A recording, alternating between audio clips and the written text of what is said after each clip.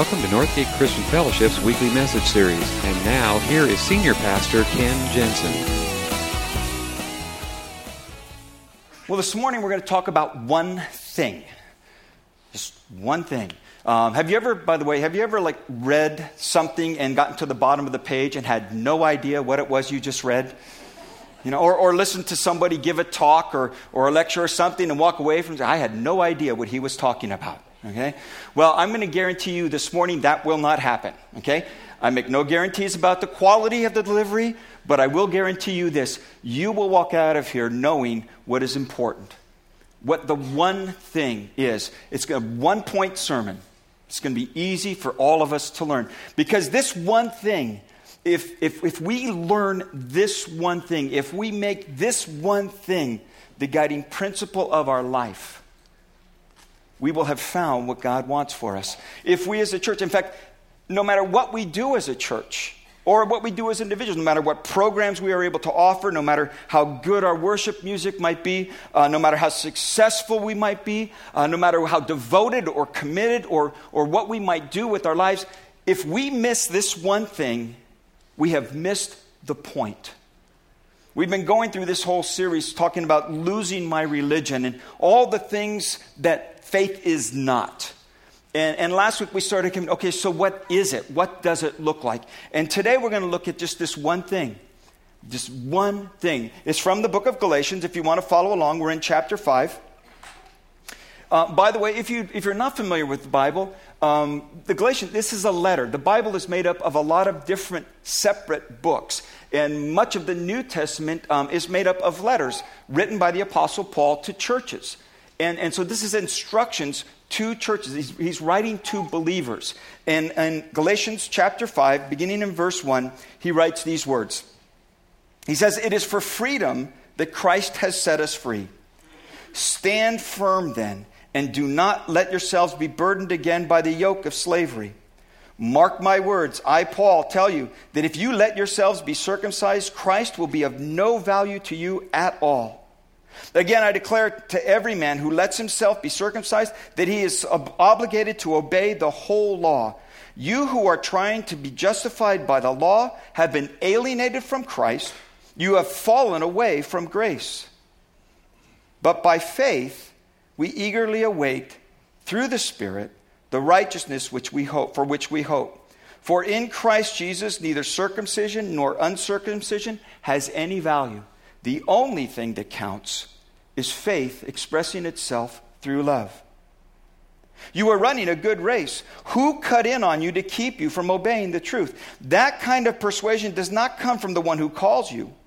A little yeast works through the whole batch of dough. I am confident in the Lord that you will take no other view. The one who is throwing you into confusion will have to pay the penalty, whoever that may be. Brothers and sisters, if I am still preaching circumcision, why am I being persecuted? In that case, the offense of the cross would be abolished. As for those agitators, I wish they would go the whole way and emasculate themselves. You, my brothers and sisters, were called to be free. But do not let use your freedom to indulge the sinful nature. Rather, serve one another humbly in love. For the entire law is fulfilled in keeping this one command: love your neighbor as yourself." Did you catch it? The one thing? In case you didn't, it was right there in the middle of this whole passage that we read. One sentence. In fact, we're going to put it up on the screen because you're going to walk away from here knowing the one thing. Okay? And I want you to say it out loud with me. All right? So here it goes. The only thing that counts is faith expressing itself through love. That's it. Paul says all this other stuff, all the religious rigmarole, all the rites and all of the disciplines and all these other things, all that stuff, bottom line, doesn't count. Because the only thing that counts is faith expressing itself through love. What's the only thing that counts? Like you really believe that, okay? Okay. What is the only thing that counts? Faith expressing itself through love. That's better. Because bottom line is, like we said last week, God is not so concerned that we do the right kinds of actions. He's concerned that we become the right kind of people. If we did a poll this morning and asked every mother, what is the one thing that will make you feel at the end of all of this that you have done your job? What is the one thing that you would want to be able to point to and be able to say, I accomplished what I was supposed to do as a mom? No, it's not that your kids keep their room clean, although that's a part of it, okay? I think if we polled moms around here, I think the one thing it would come down to in some way, shape, or form, it would come down to this, that I raised my kids to be able to live their own lives and fulfill who God made them to be. Some version of that, I think, is what we would get from every mom in this room. Because as much as clean bedrooms would be really, really nice, and doing their chores without having to be asked would be great, what really matters is who are they becoming as people. And so it is with God. There's only one thing, the one thing that God wants to see in each and every one of us is that we would learn that our faith is to express itself through love. In every aspect of our lives. And it doesn't matter. It doesn't matter what is. When we're talking about spiritual growth and spiritual development, there's only one thing that matters. It's faith expressing itself through love. Galatians 5:6. In Christ Jesus, the only thing that counts is faith expressing itself through love. That's the one thing. Now, we have reduced spirituality to a few very select specific activities. And that's how we define spirituality. If I asked you here this morning, I said, how's your spiritual life going? Probably the first thought that every one of you has is something along the lines of, am I reading my Bible? Am I having my quiet time? Am I going to church? Am I praying? And then the second thing you would probably have come to mind is, I'm not doing so well because I'm not doing it enough. See, we reduce spirituality to these few things. Now, those things are vital. They're very, very important. Don't get me wrong. They're absolutely essential. But to do those things for the purpose of having done those things and mark them off on a checklist of some kind, or to feel good about my spiritual life because I spent an hour of quiet time every day this week. See, because if that's the case, then our walk with God is constantly shifting depending on how we feel we're performing at this moment. And Paul says, it doesn't matter, because you could know the Bible backwards and forwards. You could recite it from beginning to end. You could spend 3 hours of time alone with God every day and still miss the point. Because the point is that the only thing that counts is faith expressing itself through love. So a better question is not, how is your spiritual life going? Meaning, are you having your quiet time? Are you going to church regularly? Are you in a small group? Are you reading your Bible? Are you praying? Maybe the better question is, are you growing in your capacity to express your faith in love? And maybe that's a question we should be asking ourselves and each other. Am I growing in my capacity to love? Am I finding new and better ways to express my love to those around me because of the faith that I have in Jesus Christ?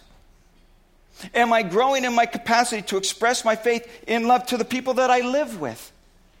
My wife, my kids, my coworkers.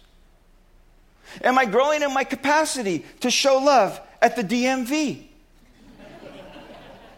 Or to that waiter whose service was absolutely horrible? Or the next door neighbor who has that portable basketball hoop sitting right in front of your driveway, and it's been there for 10 years, although it hasn't been used for the last 3. But I digress. Am I learning to express love? Is the ultimate outgrowth of my faith in Christ showing itself in expressions of love? Because if it isn't, I'm missing the point. I'm missing the point. He says, you who are trying to be justified by the law, you've been alienated from Christ you have fallen away from grace. He says, if your life is spent in religious activity, filled with religious activity, and that is the basis by which you are judging your progress in spiritual maturity, what you are doing is you are alienating yourself from Christ. You are missing the point. See, if I can switch gears and realize that the only thing that counts is faith expressing itself through love, that brings a whole different motivation to why I read my Bible. Because now I read Scripture not so I can say I've read my Bible for the day, but because as I read Scripture, I get a better and deeper understanding of what God's love really looks like. When I understand the depth of God's mercy and grace as I read, as Christ gave His life for me, and I understand that's love, it changes the way that I read it.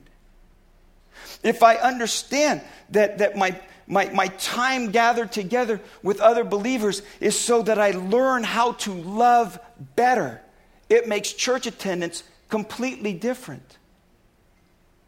If I understand that giving is designed to make me a more generous, loving, expressing person, not because God needs my money and not because I'm trying to buy an indulgence from Him, but I give because it's an act of faith. It's an act of gratitude for all that God has given me.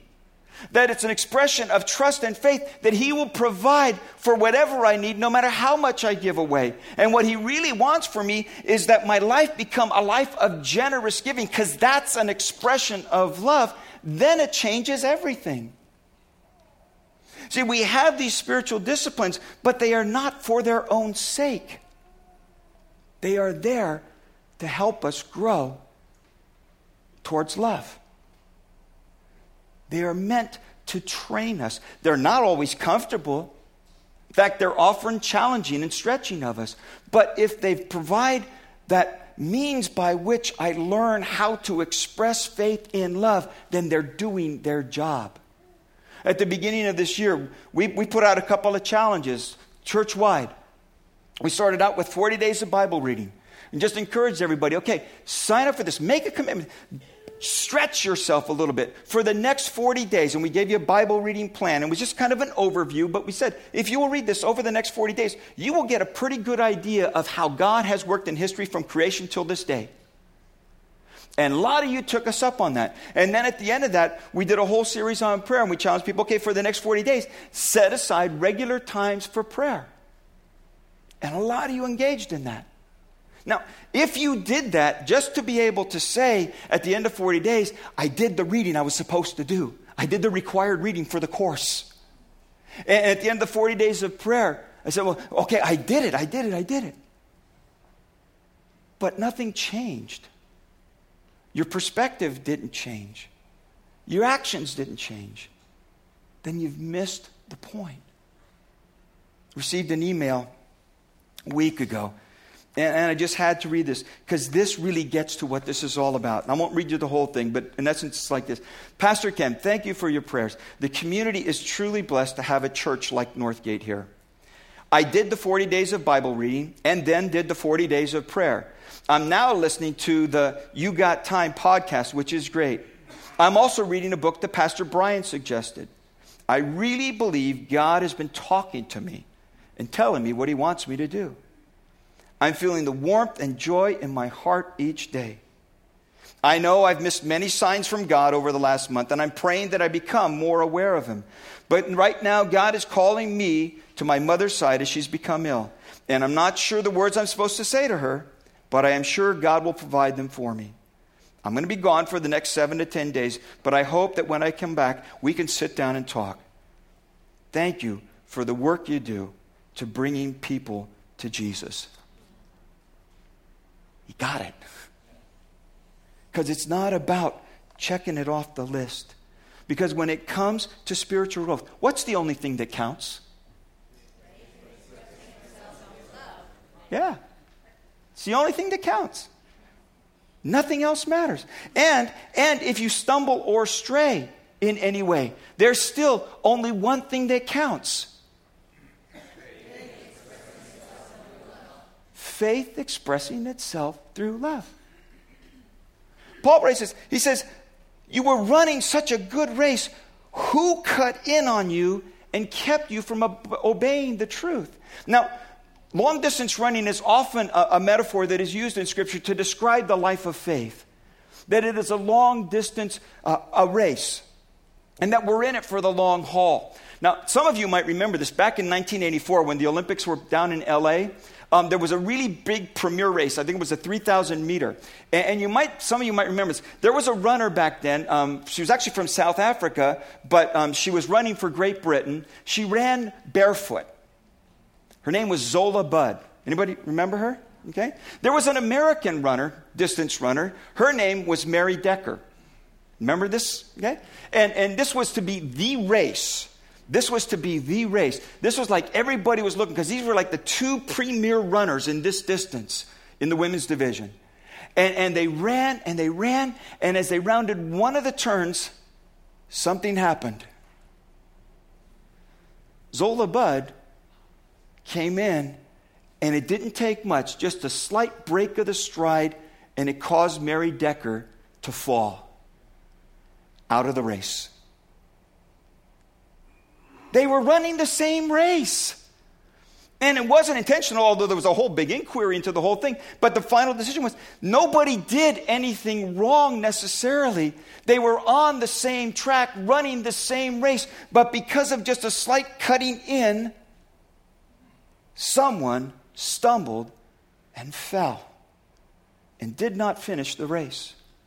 And it's that picture, that Paul's describing here. He says, you've been running this race. Who cut in on you? Who's cut you off? Who's causing you to stumble? And by the way, here's the thing, because when we hear stumble or stray or those kinds of terms, what we usually think of is temptation to sin. But that's not what he's talking about in this letter. What he's talking about is religion. You're running the same race, but somebody's running it the wrong way. And they've cut in on you, causing you to stumble. See, we tend to think that there are two ways to relate to God.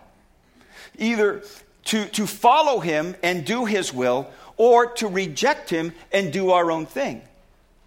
But there's actually a third way, because there's two ways to reject God. You can reject God by choosing to ignore Him and do your own thing. Or you can reject Him by choosing to obey His law, but do it as a means of your own salvation.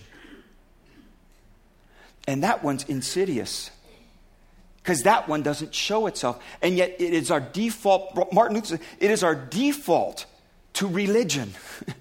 Martin Luther said.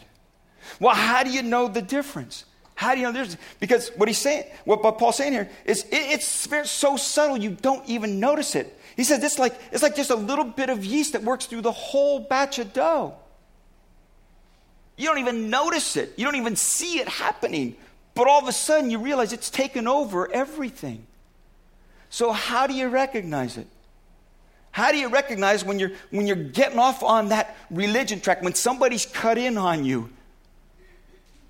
Tim Keller's written an excellent book called Gospel in Life. And he does a great job of describing. I just want to give you a few of the ways that you can tell the difference. He kind of puts up two columns. He says, in religion, I obey, therefore I'm accepted and loved. In grace, I am loved and accepted. Therefore, I obey. In religion, my motivation is based upon fear and insecurity. In grace, my motivation is based on grateful joy. In religion, I obey God in order to get things from God. Under grace, I obey God to get God, to delight in, and to resemble Him.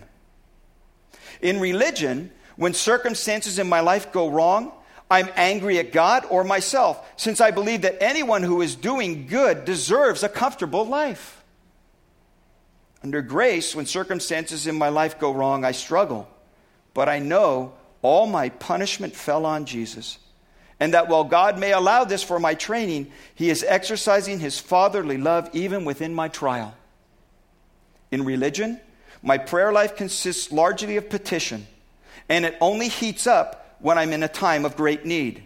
My main purpose in prayer is to control the circumstances of my life. In grace, my prayer life consists of generous stretches of praise and adoration. And my main purpose is fellowship and time with God. In religion, my identity and self-worth are based mainly on how hard I work or how moral I am. And so I look down on those who I perceive as lazy or immoral. Under grace, my identity and self-worth are centered on the one who died for me. I am saved by sheer grace. So I can't look down. I can't look down on those who believe or practice something different from me. Only by grace am I what I am. He goes on and he writes, the vast majority of people are honest out of fear. If you are honest, if you are not honest, God will punish you. Or out of pride. Don't be like those terrible dishonest people. He says, in common virtue, you've not done anything to root out the fundamental cause of evil, the radical self-centeredness of the heart. You have restrained the heart's self-centeredness, but you have not changed it. Ultimately, moral people who are being moral out of fear and pride are being moral for themselves. They may be kind to others and helpful to the poor at one level, but at the deeper level they are doing it so God will bless them, which is the religious version, or so that they can think of themselves as virtuous, charitable persons, which is the irreligious version. They don't do it for God's sake or for goodness sake, but for their own sake. What is true virtue? It is when you are honest, not because it profits you or makes you feel better, but because you are smitten by the beauty of the God who is all truth and sincerity and faithfulness. It is when you come to love truth-telling, not for your sake, but for God's sake and its own sake. That kind of motivation can only grow in someone deeply touched by God's grace. You can do all the right things for all the wrong reasons, when the only thing that counts is faith expressing itself through love. And then all your relationships change too, because when it comes to your personal relationships, there's still only one thing that counts. It is faith expressing itself through love. It's the only thing that counts. He keeps saying every aspect of it. What we find in Scripture is that God uses people to form people. And that's why community is so important. That's why being part of a church family is so important. That's why being committed and involved in a community group is so important. Because you cannot learn to love by yourself. You can't. The only way you learn how to love is by expressing it to other people. Because it's real easy to think that I am a loving person as long as nobody crosses me up. It's real easy to think that I'm a loving, giving person as long as nobody's asking me for something. See, it's easy to believe that I understand love until God makes me have to love somebody I don't like. Love is only learned in community.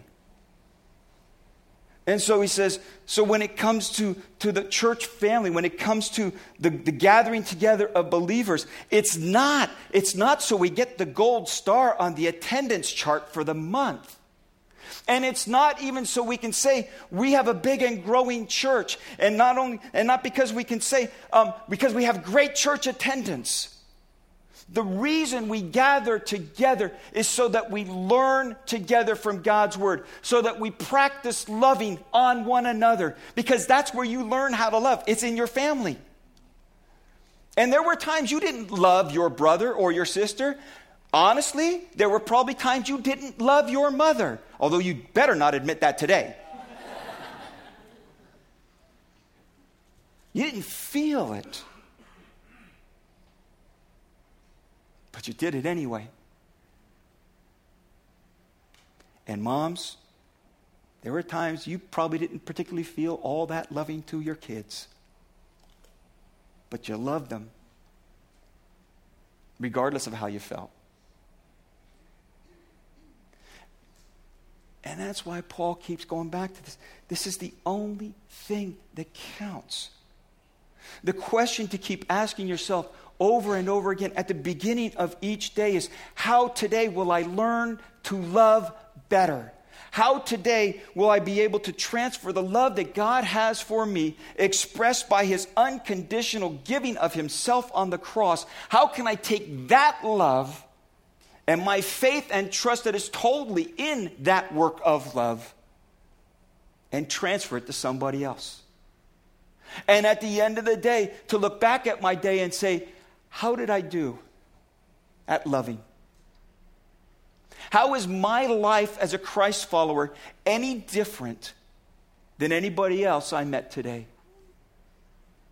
How have I expressed love because of God's love for me? How have I transferred that love to somebody else today? Because the only thing that counts is faith expressing itself through love. The writer to the Hebrews put it this way. He said, let us consider how we may spur one another on toward love and good deeds, not giving up meeting together as some are in the habit of doing, but encouraging one another. What if we did something radical and we joined a church family for what we had to offer to it? What if we decided as Christ followers that my commitment to my brothers and sisters is not because of what I get from them, or how good the children's program is, or the music is, or whatever it might be? That I don't go church shopping for what it gives me, but because God has given me something to give others. What if we approached church that way? What would that look like? It would look far different than the church in America that we see today. I guarantee you. See, if we understood that all that we do, it really comes down to this: faith expressing itself through love. And he goes on and he says, the way that you do that is, he says, the entire law is fulfilled in keeping this one command. See, all he's doing is saying what Jesus said. Love your neighbor as yourself. And when Jesus was asked, who's the neighbor? What he did was he told a story about a couple of guys who knew all the right answers to Scripture. They were teachers of the law. They were Levites. These were the guys who had all the right answers. If you had to take the test, they'd ace it. But when they saw one who was fallen among thieves and beaten, left dying, they crossed over on the other side of the street. And Jesus is saying, that is not faith expressing itself in love. But a Samaritan,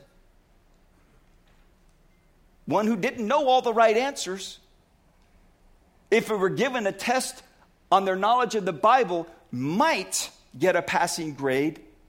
Likely not. But he stopped. And he tended the wounds. And he brought him to a place of safety and shelter where he could recover fully. And then Jesus asks, so who's the neighbor here? Who's the neighbor? Paul says, you were called to be free. But do not use your freedom just to indulge your sinful nature. Rather, serve one another humbly in love. So, here's a pop quiz. What was this sermon about?